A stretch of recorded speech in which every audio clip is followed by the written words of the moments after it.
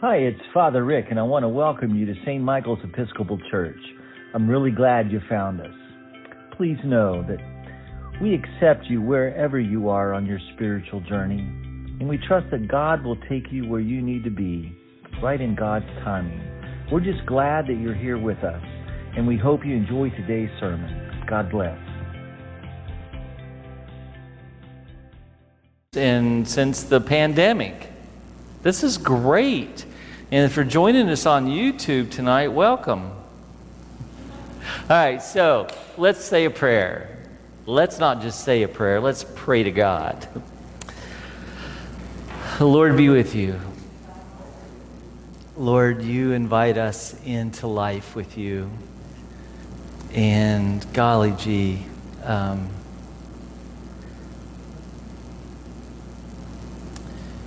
give us the grace to open our hearts and our minds to this invitation, Lord, and to once again to accept it and live into this life that you so desperately gave yours for us, that we could share into this life with you. And tonight, Lord, we ask your blessing. We may draw closer to you, and we offer this prayer in Jesus' name. Amen. So tonight I wanted to talk about the liturgy. The first night we talked about baptism. That is our identity and what that means. What is baptism and how does that relate to actually who we are before we actually get into what we do. And then following that, we looked at our service, and we looked at the two key components of that, word and sacrament. And we looked at the word one week, and last week we had a review of Eucharist and what is essentially the Eucharist means. Tonight, I wanted to talk about the overall picture of what it is that we do when we gather on Sundays. Some of this will be a repeat. Some hopefully might be new information. However, as I prepare these talks, I find myself drawn into the beauty and the mystery of what it is we do. And I'm like, even though I supposedly know this and teach it, I find myself really sometimes blown away at the profundity of what it is that we say. So I call this and entitle this Welcome to a Dance, because much like a ballet or some other form of artistic dance where composers and choreographers and dancers and actors and directors and musicians and visual artists all work together to express and enact a vision, this artistic vision via dance, well, on the first day of each new week, we gather. And we come together from wherever life has brought us, drawing us together in a participation not only with one another, but actually between heaven and earth, really. Heaven and earth meet us here, and it's an overlap of the past, all those who have gone before us, the present, us now, and the future, those who will come after us. And essentially, if you can think about that image, get that mental picture, that this is essentially what we're doing in here, you could say, is a form of a dance. Because it's not just us watching a ballet, but we're actually in it. Some of us are visual artists, some of us are the ballerinas, some of us are the choreographers or whatever, but we're all participating in this grand dance. And we do it together, though, not just with the folks, as I said, that are here, but the people that would come before us, the people that are present now, and those who will come after. This is a dance of celebration that takes place throughout time and history, and we're not just doing it as a solo group of St. Michael's Episcopal Church, but we're doing this dance, this act of worship with people from throughout the world and throughout time.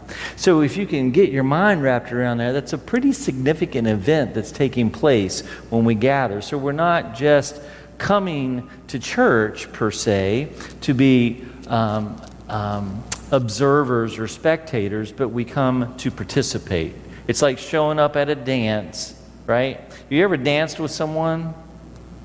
Right, and if you've done some kind of ballroom dancing, you know that it takes two individuals working together, right? I'm not going to ballroom dance for you, but it goes something like that, right? And if one person's stepping on each other's feet, so you're working together.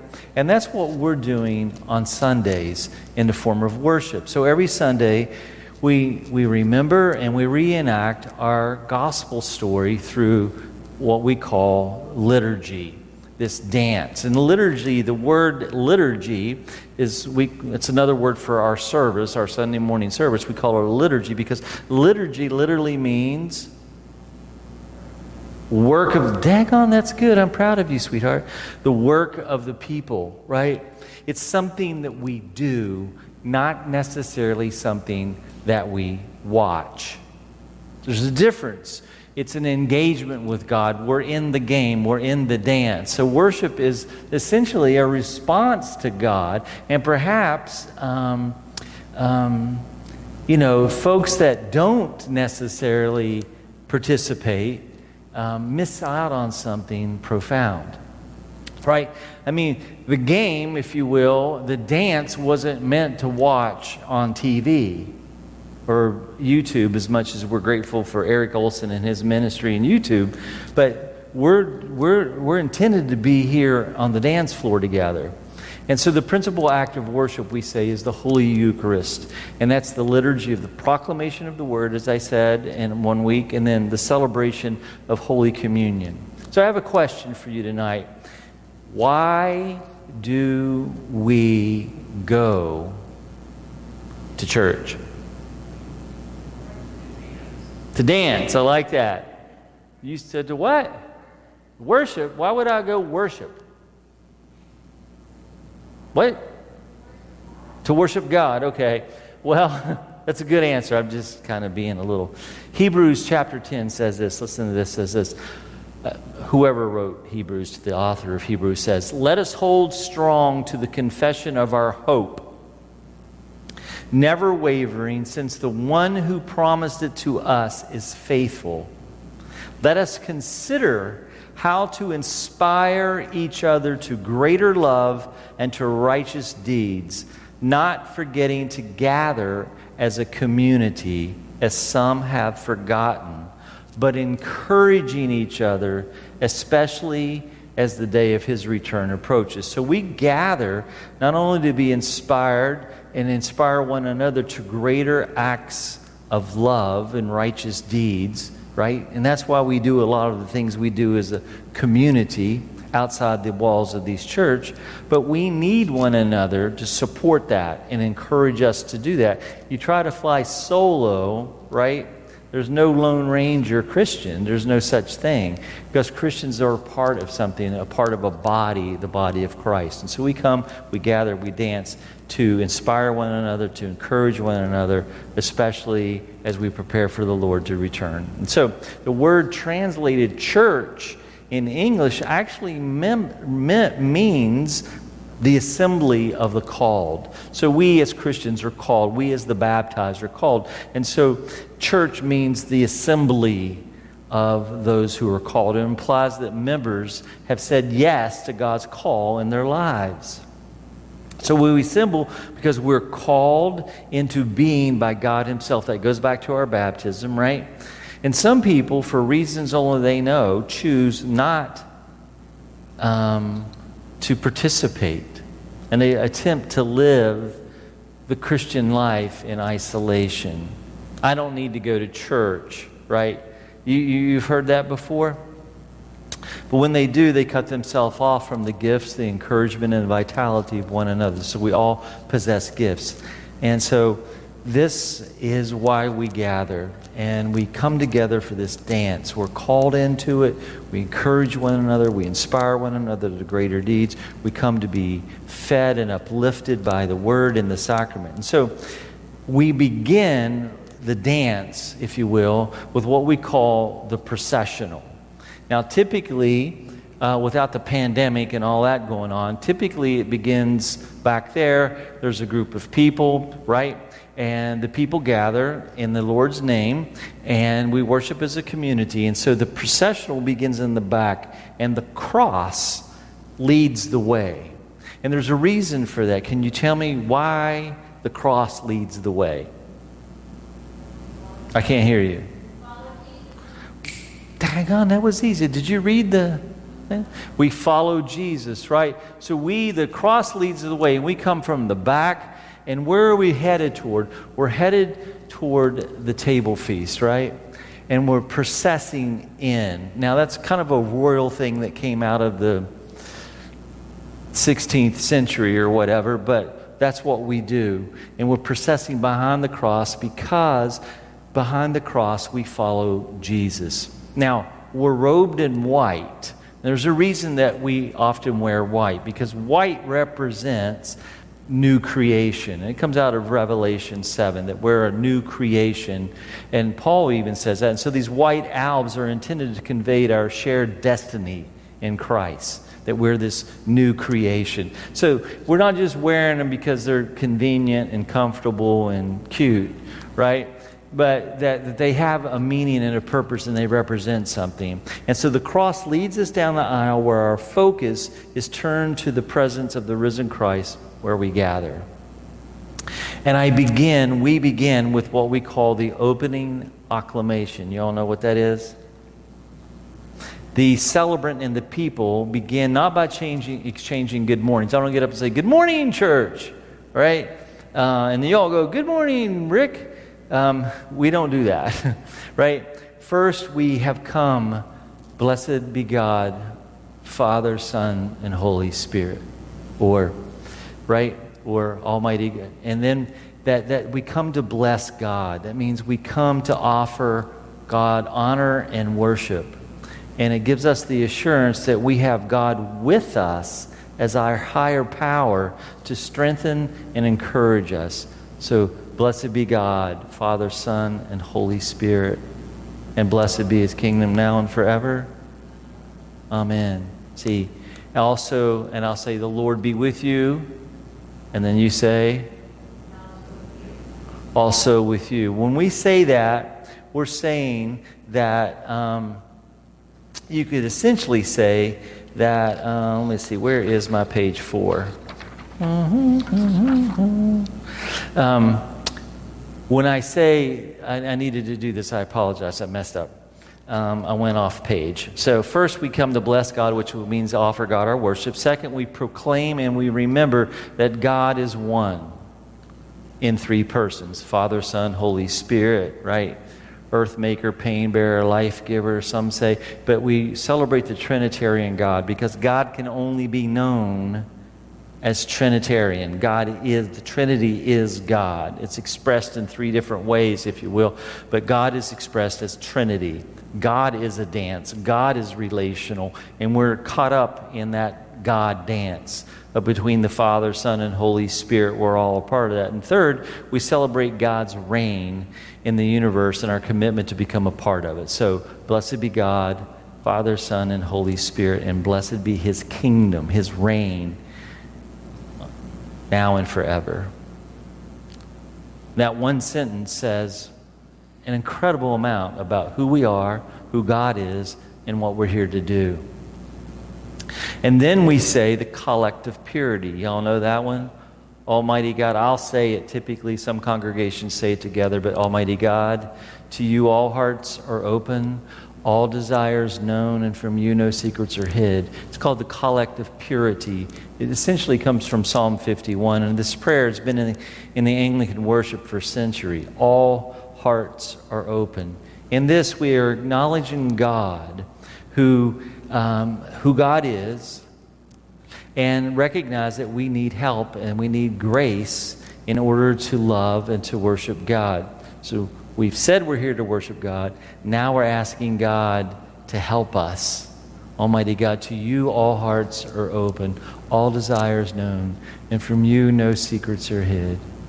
Cleanse the thoughts of our hearts by the inspiration of your Holy Spirit, that we may perfectly love you and worthily magnify your holy name. Isn't that beautiful? And we're inviting God into this. And then typically following that collective purity, we sing a song or a hymn of praise. Can be what? The Gloria. Currently, I think we're singing the Trisagion. I think that's what we're doing. Anyhow, I don't know which one we're doing right at the moment. Can't remember. It's Lent. I forget which one Andrew's done, but we have a hymn of praise, right? Typically the Gloria, which is straight out of the Scripture, the words that are spoken by the angels in Luke chapter 2. Glory to God in the highest and peace, right? You all remember that? And so we're singing this hymn of praise because God has come and joined with us. And so we're really celebrating the reality of the incarnation every Sunday when we do this hymn of praise. And that leads us to, I say, the Lord be with you. And then people in the congregation, some of them, if they're paying attention, will say, and also with you. Or they'll say it under their breath, and also with you. But what we're really doing in this, when I say the Lord be with you, what I'm saying and what I'm announcing, what I'm acknowledging is Christ's presence, right? We're expressing the profound reality of God's life dwelling right here with us and in our souls. So when I say the Lord be with you, it's not rote. It's not just, we're proclaiming something in this. The Lord be with you. We're acknowledging. Thank you. And we're acknowledging God's presence. We're expressing the profound reality of God's life here dwelling in our souls. And it's also, though, a reminder that God is indeed with us. And it's a reminder of our mission that has been passed on to us. Just in those simple words, the Lord be with you. And it's an assurance that we have God with us as our higher power to strengthen and encourage us as we go to live this. And then you say to me, or the priest, and also with you. It's just a courteous exchange. No, it's not. You're saying to me, all right, God is with you as well for those very same reasons. And we're essentially saying to that priest, you're the one who's ordained by the church, raised up by the church, to lead us in this sacred dance and be the priest that God has made you. That's what we're saying. So when I say the Lord be with you and you say also with you, we're saying some pretty significant and deep theological things. You have a question?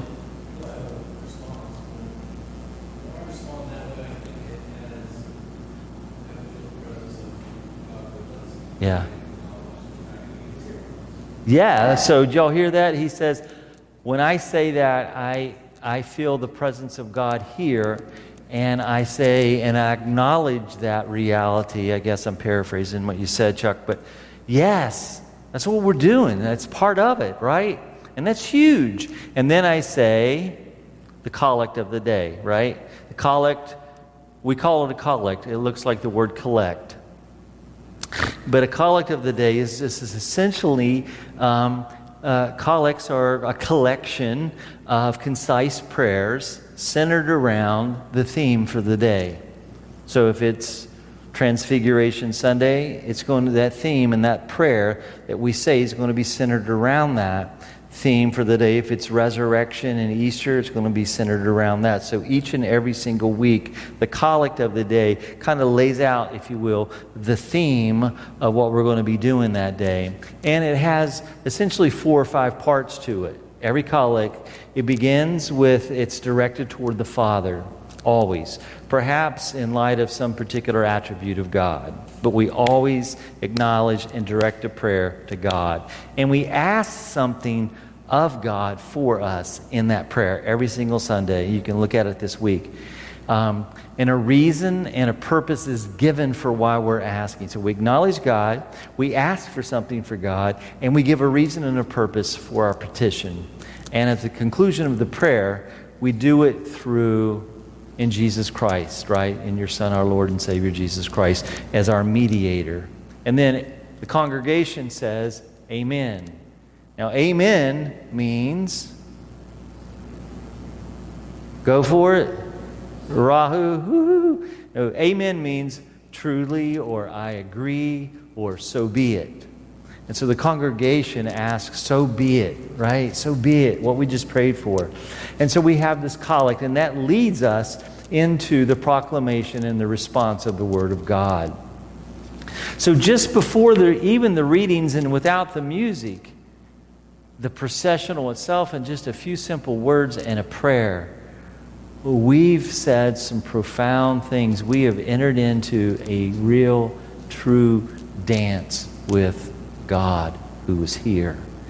And we're all active in participating in that. And then the proclamation of the Word of God comes. And I won't go too deep on this, but we encounter God's own speech spoken directly through us, through the Word. And I unpacked that a couple weeks ago. And, each week, each year, we have what we call lectionary readings for our liturgy. And we have 3 different years, year A, year B, year C, right? Y'all know that. And the whole intention behind year A, which is the Gospel of Matthew, year B is the Gospel of Mark, which we're in now, and year C is the Gospel of Luke. And within those 3, we have the Gospel of John that's in throughout those years. And the intention behind that is to focus on one of the Gospels each year, one of the Synoptic Gospels, and over the course of a 3-year period that we'll read this gift that God has left with us, the Bible, corporately in worship together. And so that's why we do it the way that we do it, if you will. And basically, when we have the Word proclaimed, and as I said earlier a couple weeks ago, we process out with the gospel, right? Or as my jiu-jitsu professor calls it, the golden book of Jesus. But he picked up on that. He'd never been in church before, and he'd seen that, and he knew there was something special about that golden book. And we come out, and those are the words of Jesus, right? That's the gospel, the good news that had been proclaimed by Jesus. And so we bring it out into the center of the people. We all turn, and together we hear this good news proclaimed for us. And of course, then the sermon or the homily, the idea behind that is to take that text that we just read, Old Testament, Psalm, New Testament, and Gospel, and unpack it. What's it saying?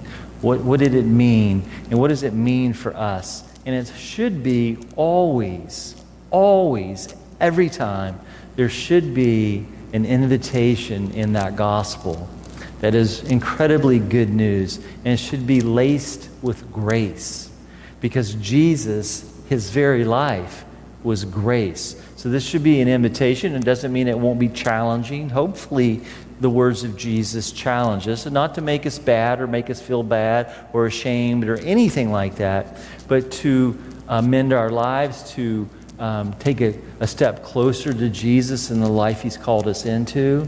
I often say, if you're troubled by the word or you're troubled by the sermon, and if you feel a little challenged by it, that's okay. It doesn't mean you're bad or whatever, right? It just means that maybe there's something stirring there, and it's an invitation. And so when you feel that, rather than put up a defense, just open up, and maybe the Lord wants to say something to you. And just know that there's always grace in the sermon, or there should be, and in my opinion. And so we have the Word unpacked, so we're feeding on the Word in this dance, right? So there's food there at the dance as well. And one of the ways we are fed is through the Word of God. And then what do we do next after the sermon?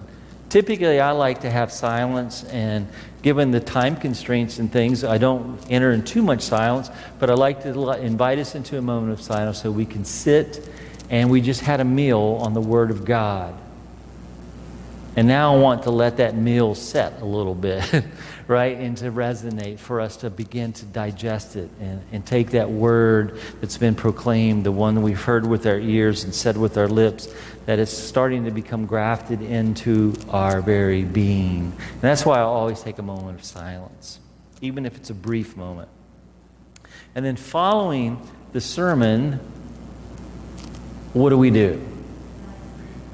The Nicene Creed, did you say? Very good. Pardon me? Announcements. That comes after the peace. Yeah. But we say the creed. Why do we have the creed after the sermon?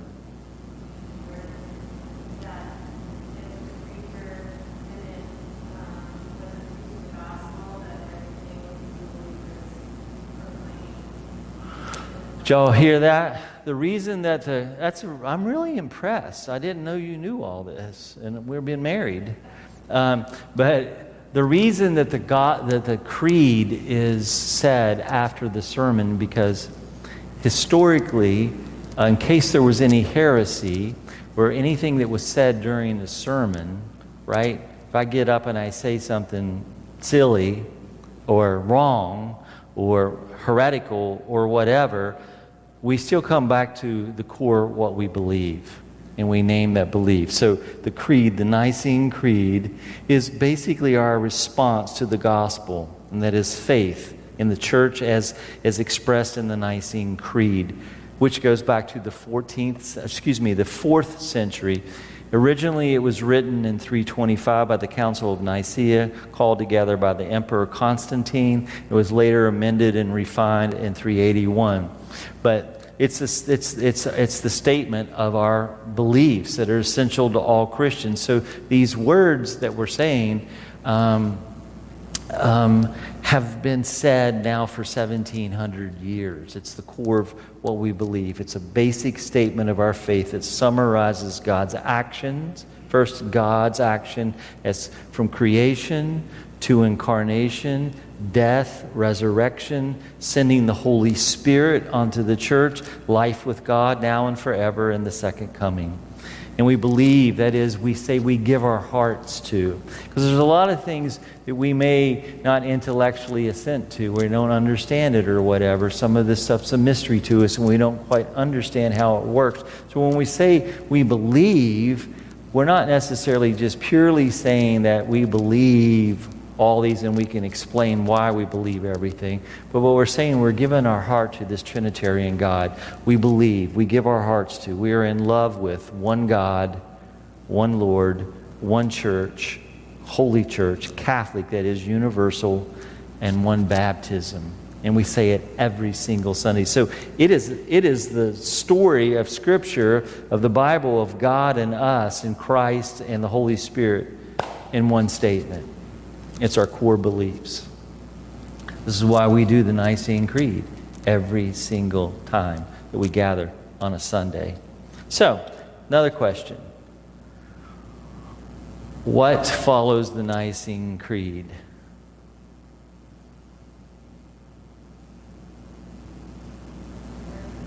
Prayers of the people. Very good. Okay, so the prayers of the people. So now we've gathered.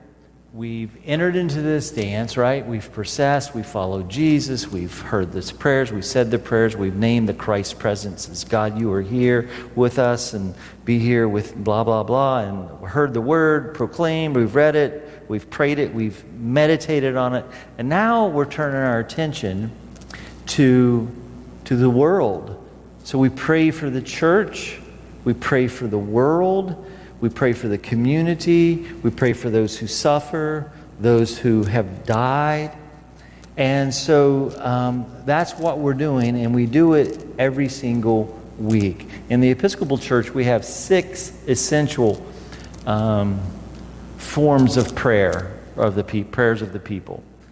And what we do here at St. Michael's is, I think it's important for us to pray for the world. We have a pattern, right? We pray for Christ Church in the world. So we have this pattern. We pray for the world. We pray for the church. We pray for the community, those who suffered, those who have died, right? And maybe some special other prayers in there.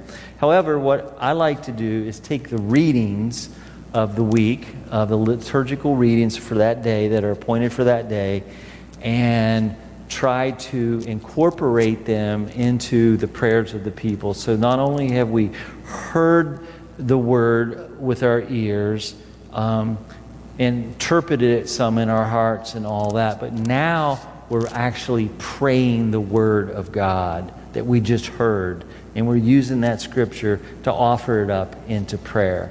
And so that's why we do this every single week. We're praying not just for my own individual needs, but for the church, for the world, and everything else. So look for those if you haven't noticed. I guess you all have probably noticed that, though, right? That we take the lectionary readings and we apply them to the prayers of the people. And then Next in this dance, there's something significant that happens. The what? What? No. The confession. Thank you, Eric. Eric knows that, right? But the confession, because it's important, and I think it's so essential to our worship. And I know that it's sometimes, but we name something real in this confession. We name the reality of our lives. Yes, we want to love God. Yes, we want to love one another. And, daggone it, I just don't do it. Right? I mean, it's not to beat myself up once again. It's an invitation into something. So it's an examination of myself. And what we always say, notice these words. We say, most angry God. Right? Most stubborn God. Most distant God. No, most merciful God. We confess that we have sinned against you in thought, word, and deed. By what we've done, by what we've left undone. We've not loved you with our whole heart. That's the truth.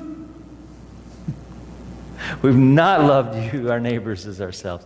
And so it's beautiful because we come to this sacred moment and we throw our lives at the mercy of this beautiful, grace-filled, loving God. So it's important that before we approach the Lord's table that we remember that God is all righteous and holy as well as merciful and forgiving. And so we often kneel during this part of the service in penitence to acknowledge that we are sinful and that we need God's forgiveness. Even the really nice, super nice, wonderful Episcopalians have a little bit of sin in them, and they need to do this too. Repentance, if you will, is the essential movement of faithfully receiving God's grace. It's all about turning our hearts once again to the Father. And so we seek to have this relationship between ourselves and God set right as we approach the altar for communion.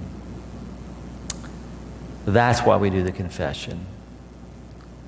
And we can leave it there with God. We can name the reality.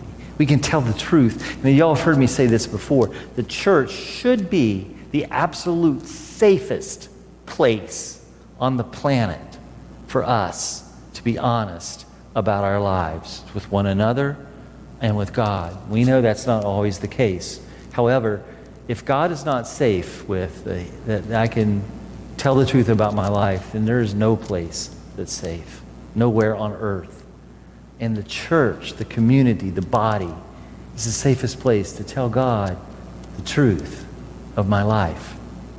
And then what happens after we confess?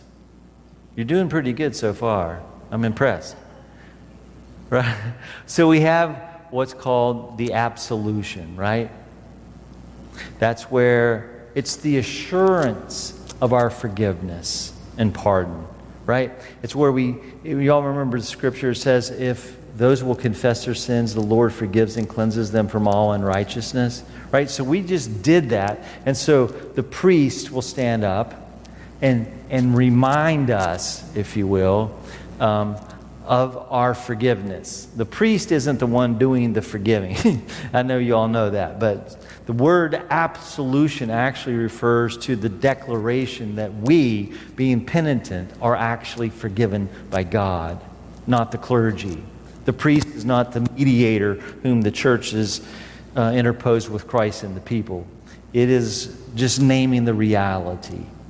And here's the beautiful thing about this confession and this absolution. We now have been set free. We've been made clean and right with God again, if you will, and one another. And so then I stand and say, the peace of the Lord be always with you. Because Jesus says, my peace I give to you, right? I don't give to you as the world gives. I give myself. My peace I give to you. And so we greet one another with this reconciling sign of peace. Greeting one another with the peace of Christ is the fruit of the peace between us and God that has been declared by the priest in the absolution. In the peace, we affirm that we have been reconciled with one another prior to receiving communion. I was in a church in California where, I think I've shared this story before, but it was a Wednesday night Eucharist we always had, and there would be 20 of us or something. We'd gather in a circle, we'd go around. Strangely enough, I had two women there. I wasn't a priest yet. They absolutely despised each other. And they wouldn't talk. Do you think that they were missing something? The grace, the mercy, the forgiveness of God, the reconciliation with God. And they just named that in the confession. And they've just been absolved, reminded of God's forgiveness of them. And now we're clean, that we can come together as a family to this Eucharistic celebration communion feast. And we've been reconciled. It's significant. It means something. It's real. Okay. So, at this point in the liturgy, I stand up, we go get a beer and a hot dog, say some prayers for birthdays, anniversaries, do announcements, right? It's intermission. No, I'm kidding. After the peace, we prepare for Holy Communion, right? At this point, our worship is shaped by Christ's fourfold action in Luke 24, which we'll hear about in a couple weeks, which Paul in 1 Corinthians says, he took bread, he blessed it, he broke it, and he gave it, right? Y'all know that. Y'all have heard that a million times. And so this is what happens in our service from this point forward. And we'll start with he took. The Eucharist begins with an offertory sentence. I often say, you're loved with a love that you did not earn, and therefore you can never lose. And this is the truth and the reality of God in Jesus Christ. And the reason I say that is because it is the gospel truth, and despite what some of us have heard in our lives, we still have an image of God that wants to, despite what we just said in the liturgy and the dance, we have an image of God who can't forgive me, or I'm too, and I'm not lovable enough, and it has nothing to do with us, whether we're lovable. It has everything to do with God's love. So God loves us with the love that we didn't earn, and therefore we can never lose. And then I say, words straight out of Ephesians, walk in love as Christ loved us and did what? Gave himself as an offering and sacrifice to God. That's called an offertory sentence. In the offertory, we bring, sometimes you'll see the bread and the wine are brought up. Sometimes it's already there and we start to prepare the table. But it's an offertory, and it's returning to God the blessings as an offering to God. And this here, believe it or not, no matter what you've heard, it is not a collection plate. We're not collecting taxes. We're not collecting money so I can get a new Porsche or whatever, right? This is an offering. It's an offering plate.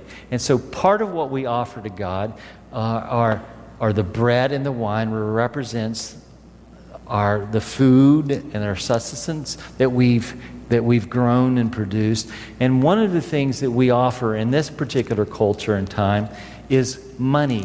Money is an offering. Now, why do I give money? I don't give it. I offer it to God as a return, as a blessing. What I'm saying, when I put my money, this money in the offering plate, what I'm essentially doing is it's an act of worship. And it's the essential part of who we are as Christians in this part of the dance. And when I put that in there, I am saying this is an offering, God, to you I don't offer you a lamb anymore. I offer you something that represents my life, my work, my labor, my stress, my sweat, my blood, my tears, my everything, right? This represents everything about my life. And I make an offering to God with that. And it's a gift. Now, God takes this, hopefully blesses it and uses it to fund the ministry and the mission of the church, but it's an offering to God. So we give bread, we give wine, and we give something that represents our life as an offering. It's called an oblation.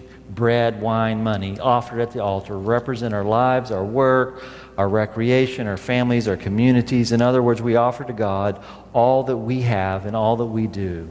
That's worship as we learn to grow in self-giving love. So, that's the first part. He took. And then what do? Y'all remember this part? Either up here we'll stand and say, all things come of thee, O Lord, and of thy own have we given to you. This is just something you've entrusted to us. All things come of thee. Or we'll stand and sing the doxology, right? Praise God from whom all blessings flow. Praise God. You all know that one? Right? It's a singing. We're praising God and thanking God for the reality of the blessings of our lives, and everything flows from God and to us and through us and back to God. In other words, we just continue to sing words of praise that's directed to God. I know this is going long, but I'm almost done. And then finally, you'll see the priest up here, or the deacon, preparing the table. And you'll see him take the wine and the bread and the wine. And often you'll see him take water. You see him pour a little water in the wine. You know why they do that? Because the wine's so strong that, no. Just kidding. It's mixing something. The priest often says a prayer, something to the effect of, by the mystery of this water and this wine, may we come to share in the divinity of Christ, who humbled himself to share our humanity. See, we take this wine, and it represents our humanity, and this water that represents our humanity, and this wine that represents Christ, and they're kind of commingled. And so we share in that divinity as he shared in our humanity. Yes, ma'am, did you have a question? No, we'll talk about that on the way home. Did Jesus' water have anything to do? I'm looking at the time and I'm going long. But did it have anything to do? Did the water have anything to do with Jesus' first miracle? That's a great question, actually. Basically, it's the commingling. They used to mix it and cut the wine a little bit with water because wine was much more. But now it represents more for us symbolically the meeting of humans and the divine in our to share in that life together, just as he shared in ours. And so the priest, you'll notice the priest will hold or touch the elements. And basically what's happening, whether it's a silent prayer, prayer of the heart, something that's mumbled under the table, may we be accepted by you, Lord. I'm touching each of those elements and I'm praying. And then you notice we wash our hands. And we do that because we don't want you to get COVID-19. No, it's not the reason we do it. The reason we wash our hands is that it represents a cleansing, a clean hands and a pure heart. And because I'm getting ready to stand, or the priest is getting ready to stand in an extremely holy place. And so sometimes my prayer is, when they pour the water over my hands, and my prayer is, I often say Psalm 51, create in me a clean heart, O God, and renew a right spirit within me. Or I'll pray, wash me, Lord, cleanse me, make me white as snow. You know, and sometimes I even say, and Pilate washed his hands and sealed his fate, so that I can remember that this profound thing that's getting ready to take place. Sorry. And so I want my heart cleansed, my life cleansed, and because the heart's considered the center of our being, and so I ask for that, so I can just be a vessel, you know, for God. Just to use me in this significant moment. And of course, we go through the various parts of the prayer. We have the Sanctus in the prayer. Well, before I get into that, because God is going to meet us here on this altar, right? He's going to meet us in this bread and this wine. Christ is going to be present with us. The second act is that he blessed. So he took and he blessed. So this next moment we call the Eucharist a great thanksgiving. The Eucharist means thanksgiving. And the great thanksgiving, we do what Jesus himself asked us to do. Do this in remembrance of me. Thank God. We give God thanks for creation, redemption, adoption of God's children. That whole prayer, most merciful God, in your infinite love, you made us for yourself. We tell the story again. When we had fallen into sin and become subject to evil and death, you, in your mercy, sent Jesus Christ to live and to die as one of us, right? To reconcile us to you, the God and Father of all. He stretched out his arms upon the cross. So we're offering this thanksgiving, and it transforms our offering. Work becomes worship through gratitude, this bread, this wine, and this sacrament, a sign of God, Christ's body and blood right there on the altar. And so we're basically recalling all that God has done for us in this life and through Christ's death and resurrection. Every week, everything he blessed. And so the prayers of thanksgiving and the consecration of the bread and wine. And then I say to you, the Lord be with you. And you say, and also with you. Or I'll say, the Lord be with you. And you're like, and also lift up your heart. What are we lifting our hearts to God, right? The heart, again, is considered the center of our being. So lift up your hearts, right? We lift them to the Lord. Let us give thanks to the Lord our God, right? It is good and right and joyful. Okay. And then we get into the rest of the prayer. And I just wanted to say this real quick, that we have parts of this prayer, and I know I'm going long, and I'm really conscious of that, so I'll try to end this and try to tie it all together. But we have many parts of this service when we sing, Holy, Holy, Holy, Lord of God of power and might, heaven and earth are full of your glory. We have what we call the Benedictus, which is we say every week when Jesus made that triumphal entry. I see it in my mind every single week when we say that holy, holy, holy. And then when we say, blessed is he who comes in the name of the Lord, Hosanna in the highest. Every week when we say that, I literally see Jesus on Palm Sunday riding into Jerusalem on his donkey. That's what's in my mind. I'm there. I'm like there in it, and I see it. And so we recognize him as the promised Savior of the world. And then we have what we call the prayer of commemoration. Really, I got ahead of myself. That's Holy and Gracious Father in your infinite love, right? Words of institution. On the night he was handed over to suffering and death, our Lord Jesus Christ took bread.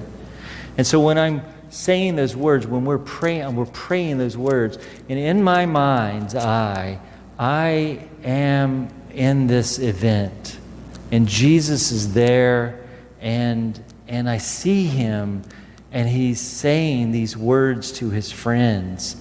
On the night he was handed over to suffering and death, our Lord Jesus Christ took bread, and when he had given thanks to you, he broke it, and he gave it to his disciples, and he said, take, eat. This is my body. Do this in remembrance of me. Likewise after supper, right? And then we have the mystery of faith. Christ has died, Christ has risen, Christ will come again.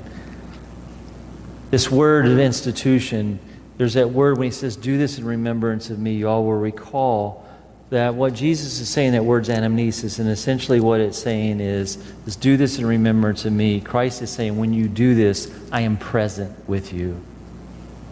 And we pray over that. Send your Holy Spirit. Y'all remember that from last week?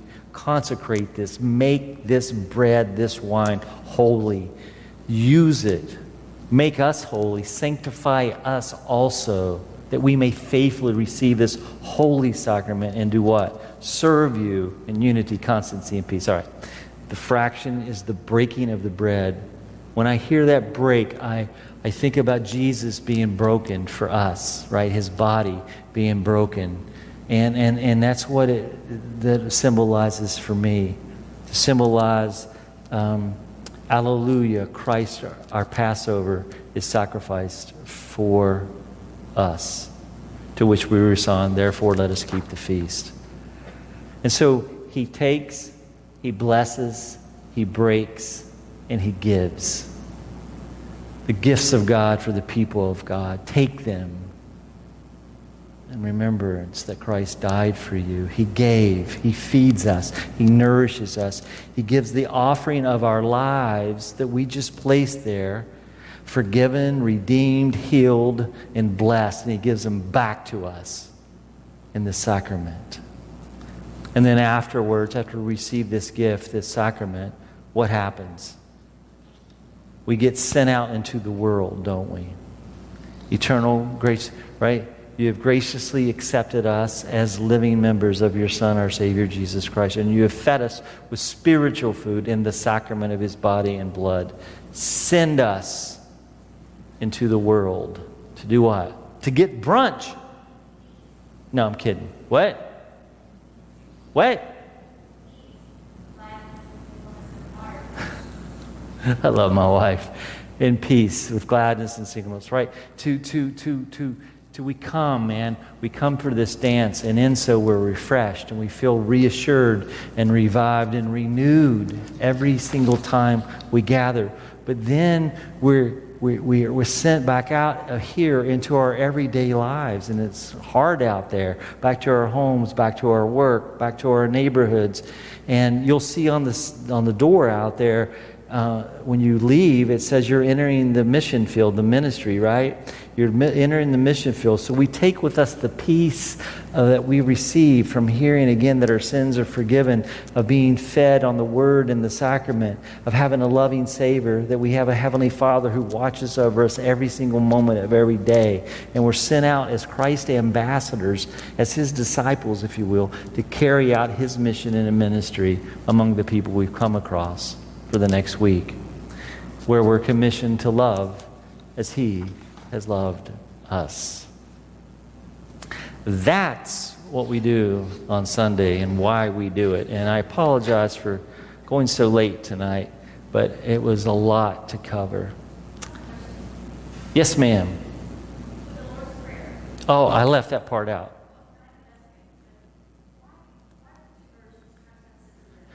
Yeah, it's really just a translational. It's an issue of translation. One's considered more modern, sins, and the real traditional one is trespasses and debtors. Right? Forgive those who have trespassed against us, as we forgive those who trespass against. Forgive us of our trespasses, as we forgive those who have trespassed against us, or forgive us our sins, as we forgive those who have sinned against us. Right? It mean the same thing. I mean, we could debate that and talk about it and unpack it, but essentially, one's just another way of saying it, frankly. Yeah. Any other questions? It's a good question. I'm sorry? Okay, good. All right, well, with that said, let us do our night prayer, Compline.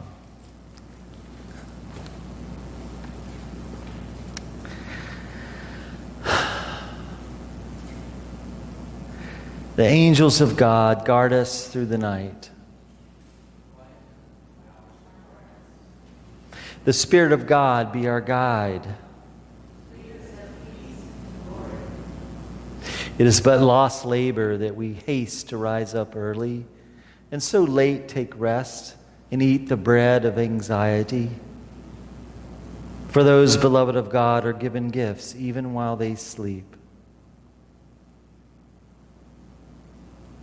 My brothers and sisters, our help is in the name of the eternal God. Dear God, thank you for all that is good, for our creation and for our humanity, for the stewardship you have given us of this planet Earth, for the gifts of life and one another, for your love which is unbounded and eternal. O thou most holy and beloved, my companion, my guide upon the way, my bright evening star, we repent the wrongs we have done. We have wounded your love. We stumble in the darkness. We forget that we are your home.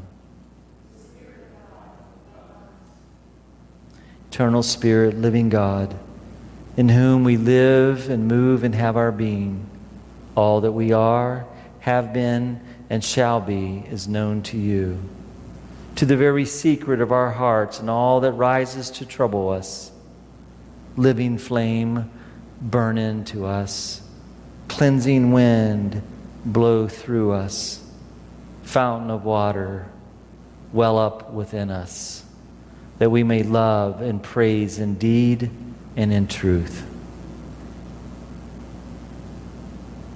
Eternal Spirit, flow through our being and open our lips. Let us worship the God of love.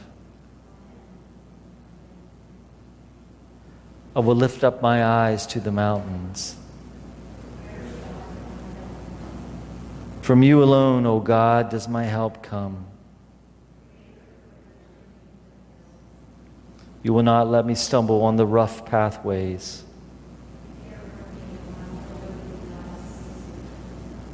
I am sure that the guardian of my people, the God of all nations, keep watch, so the sun will not strike me by day. You will defend me in the presence of evil. You will defend my going out and my coming in. Let us hear the words from Jesus. Do not ask anxiously, what are we to eat, or what are we to drink? What shall we wear? The whole world runs after such things. Set your heart and mind on God's commonwealth and justice first, and all the rest will come to you as well. So do not be anxious about tomorrow. Today has enough problems of its own. Tomorrow can look after itself. Into your hands, O God, I commend my spirit. Keep me, O God, as the apple of your eye. Let us say together, preserve us, O God, while waking, and guard us while sleeping, that awake we may watch with Christ, and asleep we may rest in your peace. Lord, have mercy. Lord, have mercy.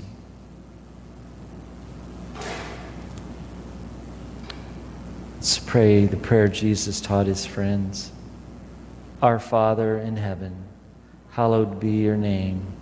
Your kingdom come, your will be done, on earth as in heaven. Give us today our daily bread. Forgive us our sins as we forgive those who sin against us. Save us from the time of trial and deliver us from evil. For the kingdom, the power, and the glory are yours now and forever. Amen. I will lie down in peace and take my rest.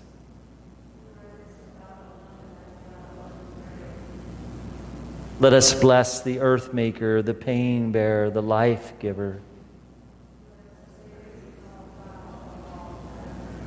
May God's name be praised beyond the furthest star.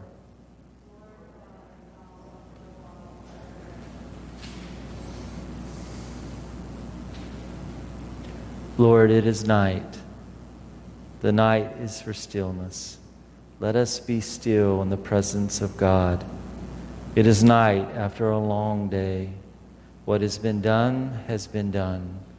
What has not been done has not been done. Let it be. The night is dark. Let our fears of the darkness of the world and of our own lives rest in you. The night is quiet. Let the quietness of your peace enfold us, all dear to us, and all who have no peace. The night heralds the dawn. Let us look expectantly to a new day, new joys, new possibilities. In your name we pray. O God, strengthen your servants with your holy grace, that we may continue yours forever and daily increase in us your Holy Spirit more and more until we come to your everlasting kingdom. The divine Spirit dwells in us.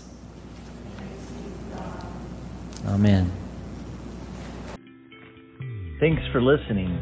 If you like today's message, please subscribe to our podcast and be sure to tell your friends. You may also check us out on YouTube at youtube.com/St. Michael's Orlando. Until next time, remember, God loves you with a love you did not earn, and therefore you can never lose.